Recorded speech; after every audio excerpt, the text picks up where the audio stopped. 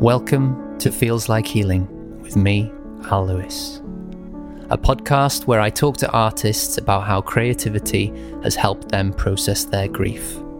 The reason I'm making this podcast is because when I was 21, I lost my dad to MS. That seismic moment in my life made me decide to become a singer-songwriter. I'd been making music before that point, but never considered it a life choice or as a career. However, after the death of my dad, creativity became a solace for me and a way I could express both my joy and my pain. It made me feel alive in the very moment when I was confronted with the ephemeral nature of life and the devastating reality of loss. So I wanted to talk to other people who've ended up in the creative world, but who've also experienced loss, to see whether they have similar stories of why they got into creativity, or whether they were already creative people and just happened to suffer grief. I hope during these conversations that I will come to better understand grief and why it makes us feel how we feel and do what we do. This is Feels Like Healing. My guest this week on Feels Like Healing is the Bristol-based singer-songwriter Sam Brookes. Sam's debut album from 2011 saw him named by the Sunday Times as one of the breaking acts for that year, and his independently released follow-up Kairos was named as one of the albums of the year by The Independent. And his last album, Black Feathers, which came out in 2020, deals with grief, and therefore I thought he would be a perfect guest for this podcast. Hi Sam, how are you doing? Hey Al, how's it going, man? Thanks for having me on. Oh, thanks for coming on. So as I alluded to, your last album, Black Feathers, deals with grief, but before we delve further into that, in terms of being a creative person, have you always known that you wanted to be a musician? Because that's often something that grief can be something that sparks people to become creative, but it sounds like perhaps you were always a creative person before grief ever came to your door. Am I right? I've always just sat with the guitar, mostly the guitar, and felt things. I think that's always been the way that I've expressed myself or understood what was, songwriting happened for me when I was very, very young, and it was me trying to just write about what it was that I was feeling, and I think I got a real connection to myself through that, and like, oh, okay, we can make sense of things here if we write a song about it. That's cool that you made that in sort of connection early on in your life, that you realised that was a pathway for you to better understand yourself and to give yourself some sort of connection to what was going on in your life. Yeah, definitely. It's interesting because there's like a duality there with making that connection, but also like my parents split up at an fairly early age, and I think from writing songs from an early age and seeing their reaction to me writing and singing was also a powerful thing. Yeah. Because it gave me the attention, and it got their attention, and it got them to kind of like both be together and be like, oh, look at Sam, And so that's also a kind of those two things basically set me on my path to be a songwriter, I get, and a performer in that way. Yeah, because my parents split up too when I was a young lad, and I do think sometimes that it's that that ability to put down on paper what you're going through that perhaps you can't vocalize in a conversation with, let's say, your parents, that it enables you to, like you say, have a voice and put it down in a way that perhaps I also find that, I don't know if you agree, like sometimes singing how you're feeling is a bit easier than saying it. Do you know what I mean? Oh, definitely. Yeah. I mean, well, it's like, somebody can open their mouth, start singing, and before you've even heard the word, you can feel it. It's I'm a big lover of the voice. I love singing, and I love hearing other people's voices. I love hearing what they're not saying, I guess, exactly, what we're talking about. And just feeling what they're expressing, I'm definitely one, for better or for worse. writing a song about it rather than talking about it. Yeah, well, there's another conversation to be had there about that, isn't there? If we rewind a bit, like, because I normally ask in terms of when did grief first come down on a page for you? The journey from the second record to the third record was long, because I actually wrote a hell of a lot of music, hell of a lot of songs. I recorded an album and paid for it. And then canned it because Wow. I just realised that it wasn't the record that I wanted to make at that point. It wasn't saying what I felt, what I realise now, what I needed to say. Yeah. And yeah, but during that time, I lost my dad, and then I went through a breakup, but I was with my partner for 12 years, so it was quite a big event, should we say, to go through, alongside having just lost my dad, like maybe sort of 3 years before that. And then in that time I also lost a good friend to suicide. So it was, and I'm definitely somebody that friends of mine would always say I'm quite a happy, optimistic kind of person, and I like to be optimistic, but sometimes there are things that you need to write about, and you need to sit down and let them come to the surface. At what point did it become clear to you, because I was just looking online at your website, and you've made it quite clear in your imagery and your videos what Black Feathers is about, and you're not afraid to say it in the press release either. Was that a conscious decision you made, you and your manager, to sort of make this a piece about grief and not to shy away about what it was about? Yeah, it was. Those traumatic events you spoke about, had they happened already before you made that decision to not release that album? Yes, they had. Yeah, and I think it was a kind of.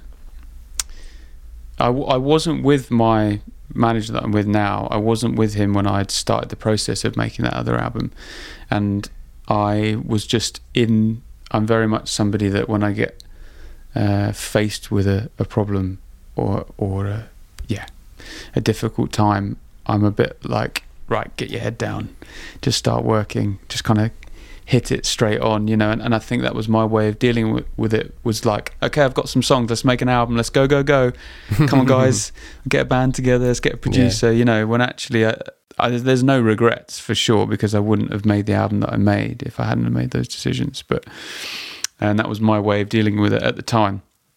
Then I sat down, a few other songs emerged in that time. Song 18 and Sleeping, the song Black Feathers came, and The Sleeper, which also finishes the album. So 3 or 4 songs kind of emerged after I made that decision, one of them being the title track of the album. And in fact, interestingly, those, I guess 2 of those songs are really about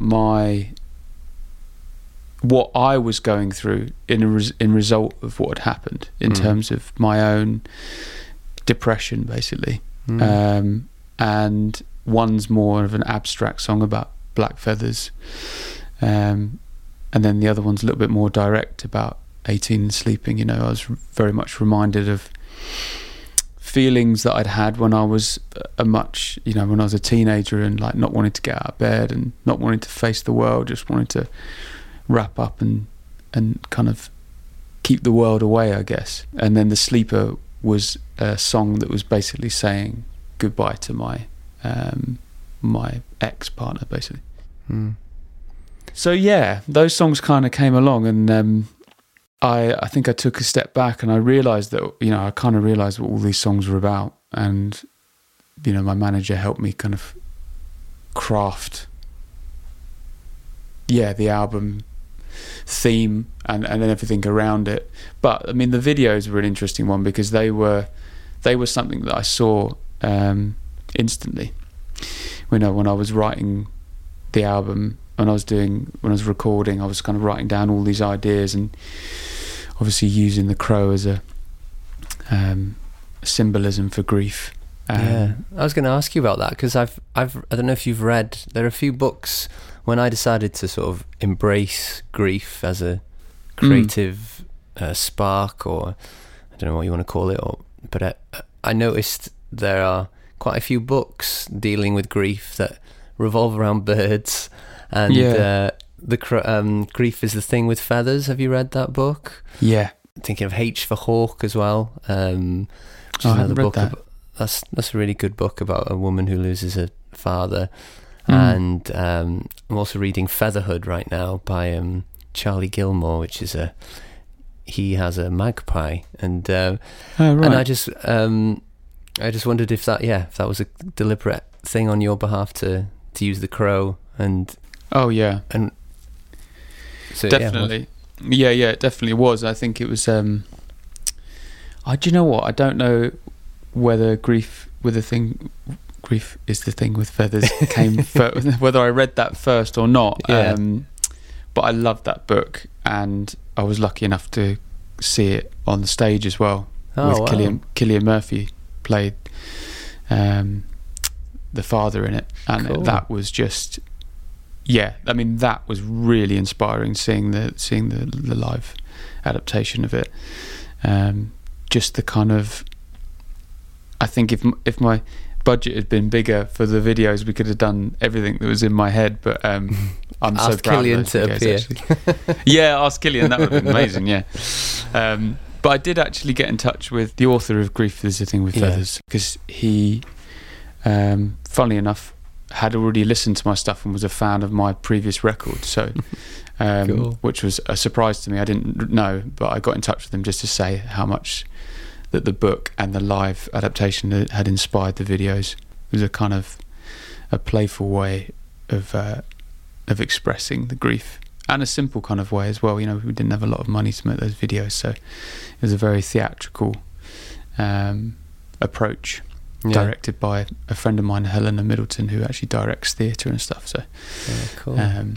Well, they look great. They look really cool, and they work as a piece within the music as well, don't they? Yeah, well, thanks, man. I appreciate that.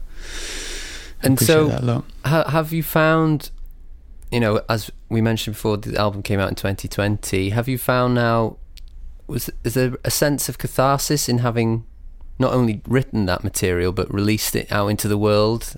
Does it feel healing to have done that, to have confronted the grief and put it into a positive place by creating a body of work out of that grief? Yeah, definitely. It's interesting having this conversation with you now, because when I released the album in 2020, it wasn't a great year for everybody, and not a very good year for releasing music, especially an album about grief. Trying to get that on the radio was a bit of a hard task. But and the sort of fallout of that, I wanted, like we all do, we want our art to be listened to, don't we? We wanted to reach people and to connect with people. And even though it didn't connect in certain areas, radio and all the rest of it, I was able to connect with a community online. I did a lot of live streaming over that time, and actually I'm just so thankful for that period, because I wouldn't have made the connections that I had made in the way that I made them. And then to go out and do the live tour last November, that was a very cathartic experience, because I was definitely feeling quite empty, as you do after an album campaign, don't you? You put a lot of your heart and soul into it, whatever it might be about. But I think because of the topic was so personal, it took me a while to kind of like get back up on my feet and go, okay, what's next? And how did those songs feel like to you, playing them live? Because I'm quite nervous about playing these songs that I've written about grief live. Because, are you? Well, first of all, I'm just worried I'm going to cry as well, like singing them, because like you just alluded to, there's a lot of personal grief within what I've written, and so yeah, singing them live seems like quite a daunting task to me. How was it for you? Yeah, there were definitely some moments, that's for sure.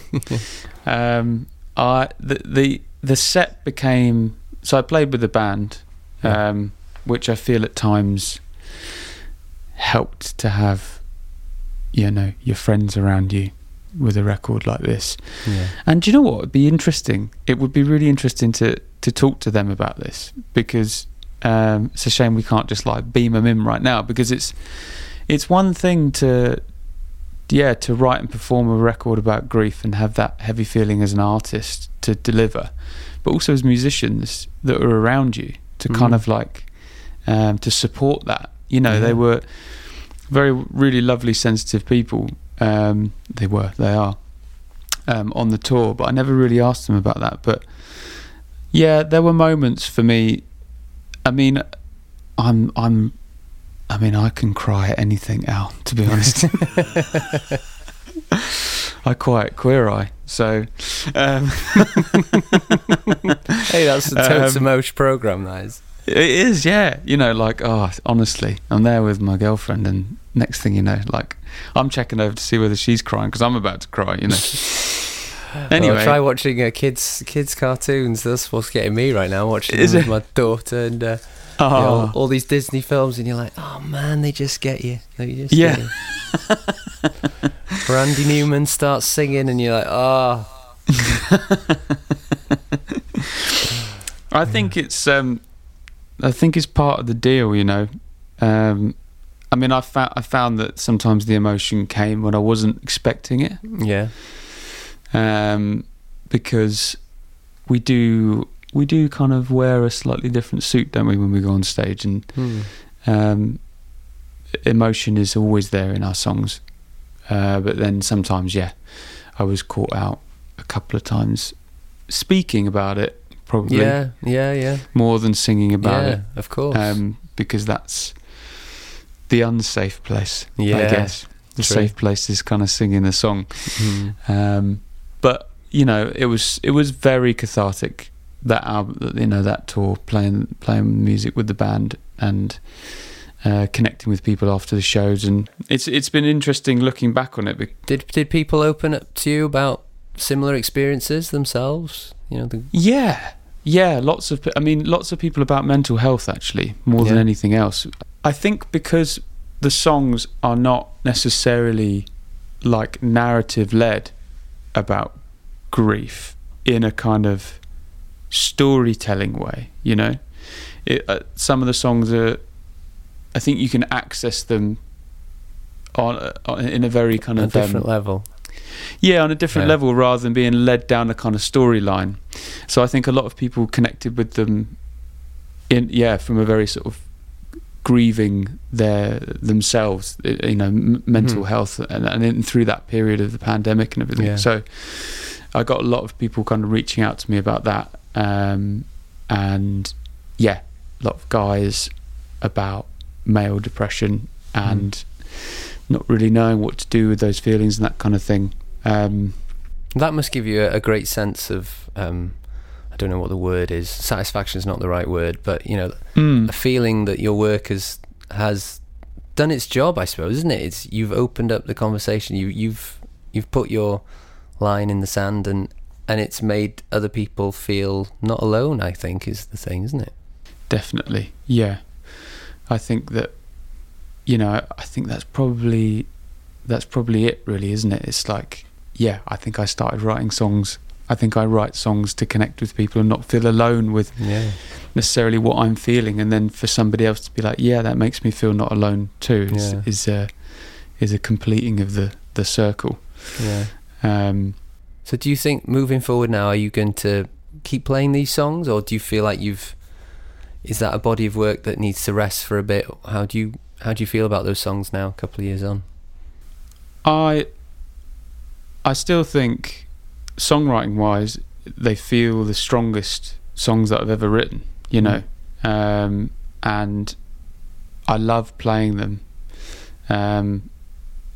I will continue to play them. I do wonder how they might exist moving forward in sets where I'm playing slightly different material, you know.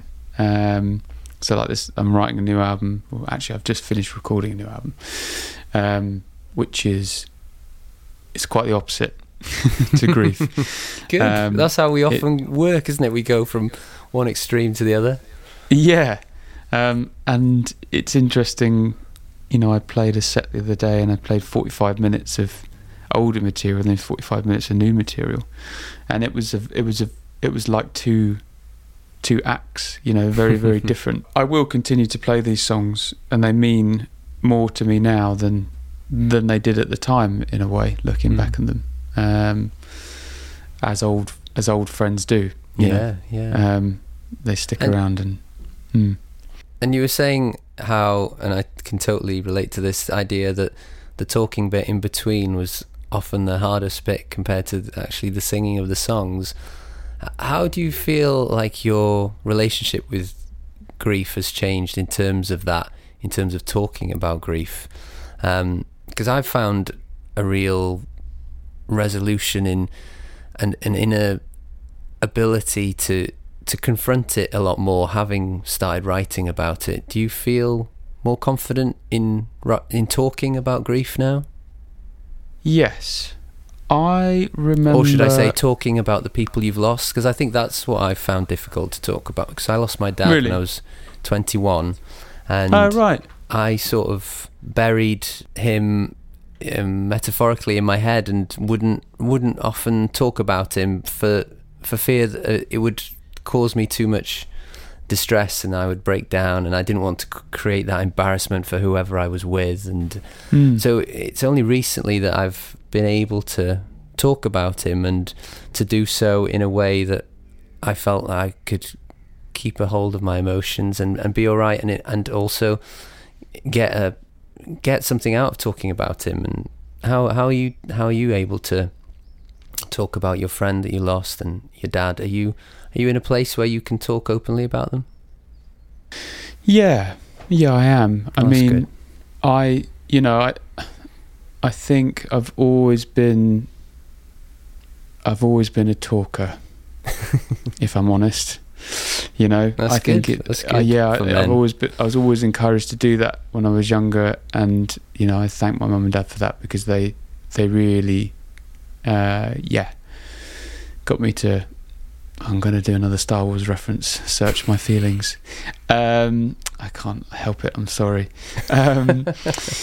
But and I think the one thing though is that the one thing that has changed is when you do come across people that has lost somebody, there is an unspoken connection and understanding between you. Yeah, I remember. So when my dad passed, I was living up in London, and I came back down to where he lived, and that was also where he ran his business that I used to work for. And he had a load of orders that still needed to be met, and I knew all his customers because that's, you know, I used to have relationships with them. So I decided to take on the business for, I don't know, maybe a year in total. After he died, and that was a strange time.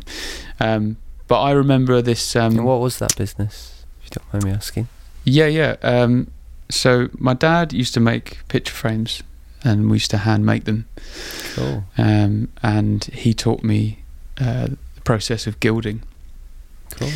So I used to lay gold leaf onto picture frames, and we used to restore old picture frames. And yeah, he was a very kind of talented craftsman in that way. Creative family then. Yeah, he was very creative like that. He played guitar. He taught me to play guitar, but he was very quick to tell me, I was probably about 14 or 15, that he was like, you know, you make that guitar sound better than I ever could. So I was like, okay, suddenly I'm better than my dad at something. So that was quite a cool thing. And he sung as well. He was a good singer. Yeah, and that's right. There was a delivery person, and he came in pretty much once a week without fail. And he came in and he was like, "Oh, where's your dad? Where's Ken?" And I told him. And honestly, it was like this man in front of me, who was probably in his 50s or something, just shrunk to a little boy. And he sat down and I was like, "Do you want a cup of tea?" He's like, "Yeah." And he was like, "I lost my dad like 3 years ago." And it was just mad, you know. It was like it's one of those things where you just do the niceties. "All right, got a delivery for you. Lovely day. Yeah, we know." And he was off, you know, and that was the relationship I had with him for years. And then suddenly I just said this one thing, and it was like we had been friends forever. It's very, very strange. But the kind of, I guess the veil of had lifted in certain scenarios. And I think that experience of losing my dad and feeling those things like we just spoke about sort of being tearing up about stuff. I feel like there's a depth of sensitivity that I've kind of developed, which I'm really thankful for, because feeling things is good, I think. Can I use that as the tagline for this podcast? Yeah, sure. Feeling things is good. Sam Brookes. So have you finished? Are you writing this album as we speak? I've finished writing what famous last words. I've finished writing the last song. I hope so. Unless my manager tells me differently. No, you need to write more. But yeah, so I've written a whole album, which I never thought it would be a whole album. I thought I'd write a couple of songs about Dad, but it was the reflective time of the pandemic, and as I said, like you, my mum and dad split up when I was a little lad, and my dad never remarried, so he left me his house, and during the pandemic was the first time I'd gone there and gone through his stuff, because when he died, I just decided to rent it out to a local person, because I didn't really want to do. I was a young lad, and I didn't really know what to do with a house, particularly my dad's house. I couldn't really deal with it, to be honest. So I just let this person live in it. And then over the pandemic, she decided that she wanted to move closer to her family. And so it was like the elephant in the room came back to me, and I had to confront it again. And this time I felt a bit stronger and able to deal with his house. So yeah, I went up, and my mum came with me, and we cleared it out. And it was a very painful but also cathartic experience to do it. And a few weeks after I came home, then this song came to me about clearing his house out, and then it just snowballed from there, really. And then it got me thinking more about grief, and how I knew so many singers and songwriters who'd experienced some sort of a loss in their life, and how that had sparked something in them. So I thought, why don't I try and talk to a few of them about it? And so here we are with this podcast, and talking about grief and loss and creativity. So that's great, man. I very much look forward to hearing them. Thanks, man. So moving forward with your creativity now, so you say you've completely switched, and you've gone from grief. So does that feel good now and healthy, that you've completely switched your theme of writing? Yeah, well, definitely. I think that I don't think I could have done this without having written that album. Yeah. You know? Do you think you'll go back to grief again at some point, or do you feel like you've scratched that itch? You've written. Is it feel like it's something that you've resolved now? No, I don't think it's necessarily resolved. I think it's interesting. Resolved grief. Interesting, the word resolved, because a lot of people talk about grief and they're like, it's okay. I just need to like do this thing, or I'll get through it. I'll get over it. You know. And I don't think that it's about getting over it. No. It's realising that. This is really cheesy, and my girlfriend laughed at me the other day, right? But I was. We like cheese here. Okay, good. I like cycling a lot. Oh, yeah. I really, really enjoy it, and I've just recently got a bike, which is like a gravel bike, so I can go off into the sort of countryside, get off the roads, you know. And I went through this field and I got stung to buggery on my legs by stinging nettles.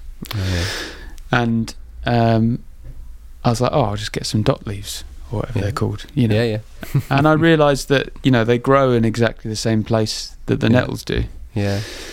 And it just made me realise that, like, you know, where the pain is sometimes where the cure is as well. Yeah, absolutely. No, that's a very very apt way of putting it, I think, Sam. They often say, don't they, the thing you're most scared about writing about is the thing that'll set you free. Yeah. And, I think I've certainly found a resonance with that idea. Like you said, the dock leaf and the and the stinging nettle. Yeah, that might be the name of the next album. Yeah. It's yours, the artwork. Cheers, baby. So apart from music, you've alluded to cycling there. What else do you use to heal and to decompress in life? Well, I do really like cycling. Hey, if that's your number one and that's your sole thing, that's cool, man. Yeah, I do. There's a kind of... Do you still do some of the frame making that you alluded to? Your dad's old business? No, do you know what? I don't. I really miss that. I really miss that. I love songwriting. I love performing and having that connection with people. But there's something that I love about starting with a bare material, and by the end of the week it's turned into something completely different, and you've crafted it, it's tangible, it's in front of you. And you know, I've enjoyed my life as a musician, not having a 9 to 5, but at the same time it's also really great to have that structure, you know. And as musicians we don't always have that, and I think that can be quite a kind of something to be aware of, you know. But I've recently started pottery. Oh, cool.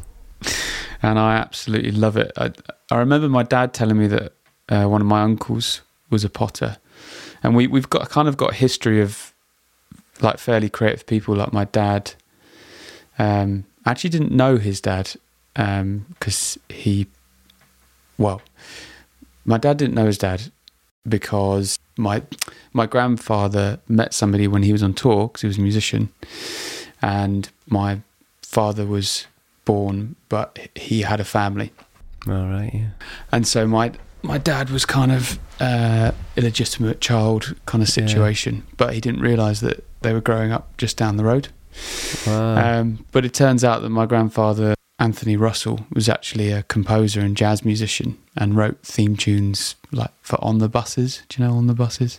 Yeah, I don't know. It's like an old 60s TV programme, and Herbs and Parsley, you know, it's yeah.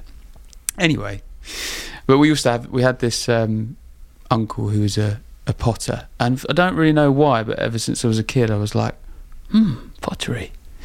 But I've never pursued it until recently, and I love it.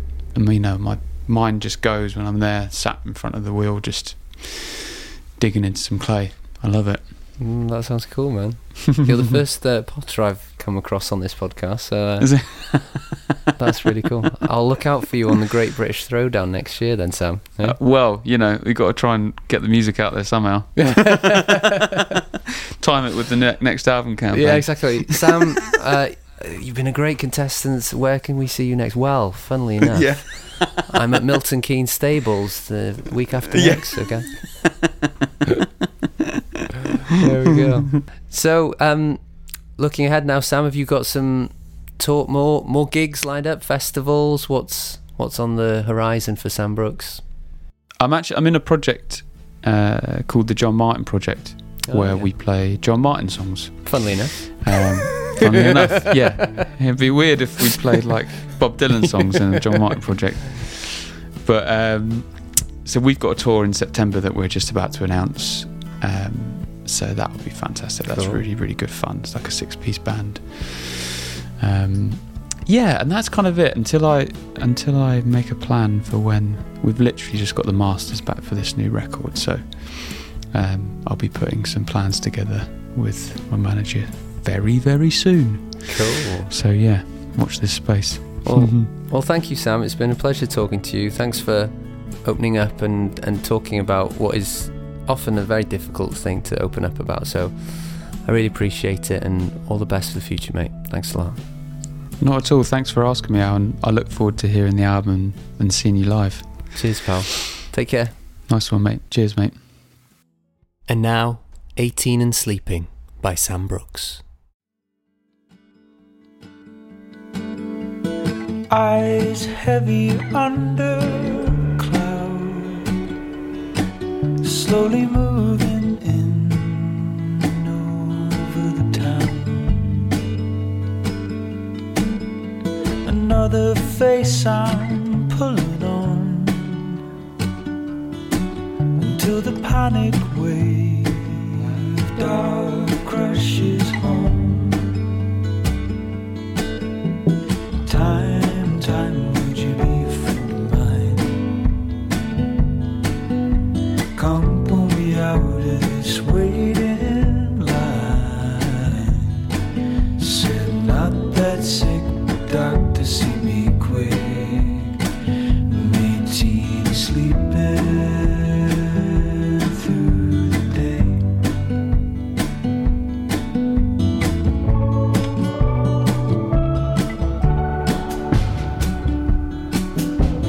Black little heavyweight, just hanging there on my chest. Advice I am quick to send to the worried eyes of an old friend.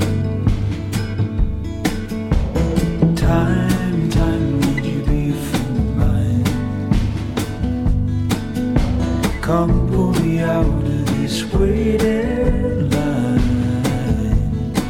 Said not that sick, doctor, see me quick. Made tea sleeping through the day. Made tea sleeping my life away.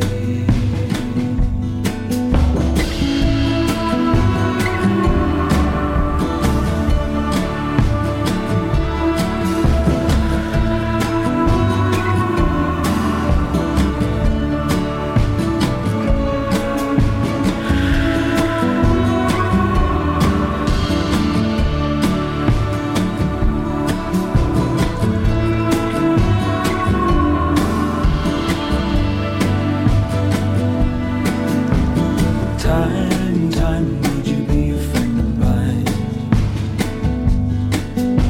Come pull me out of this waiting line. Said not that sick, but doctor, see me quick. Made tea sleeping through the day. Made tea sleeping.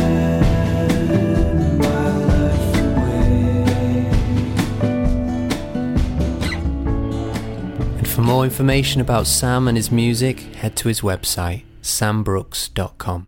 Information about the songs that I used in this episode are available in the description. Make sure that you rate and subscribe to this podcast, as it will help to spread the word about Feels Like Healing. Thanks for listening.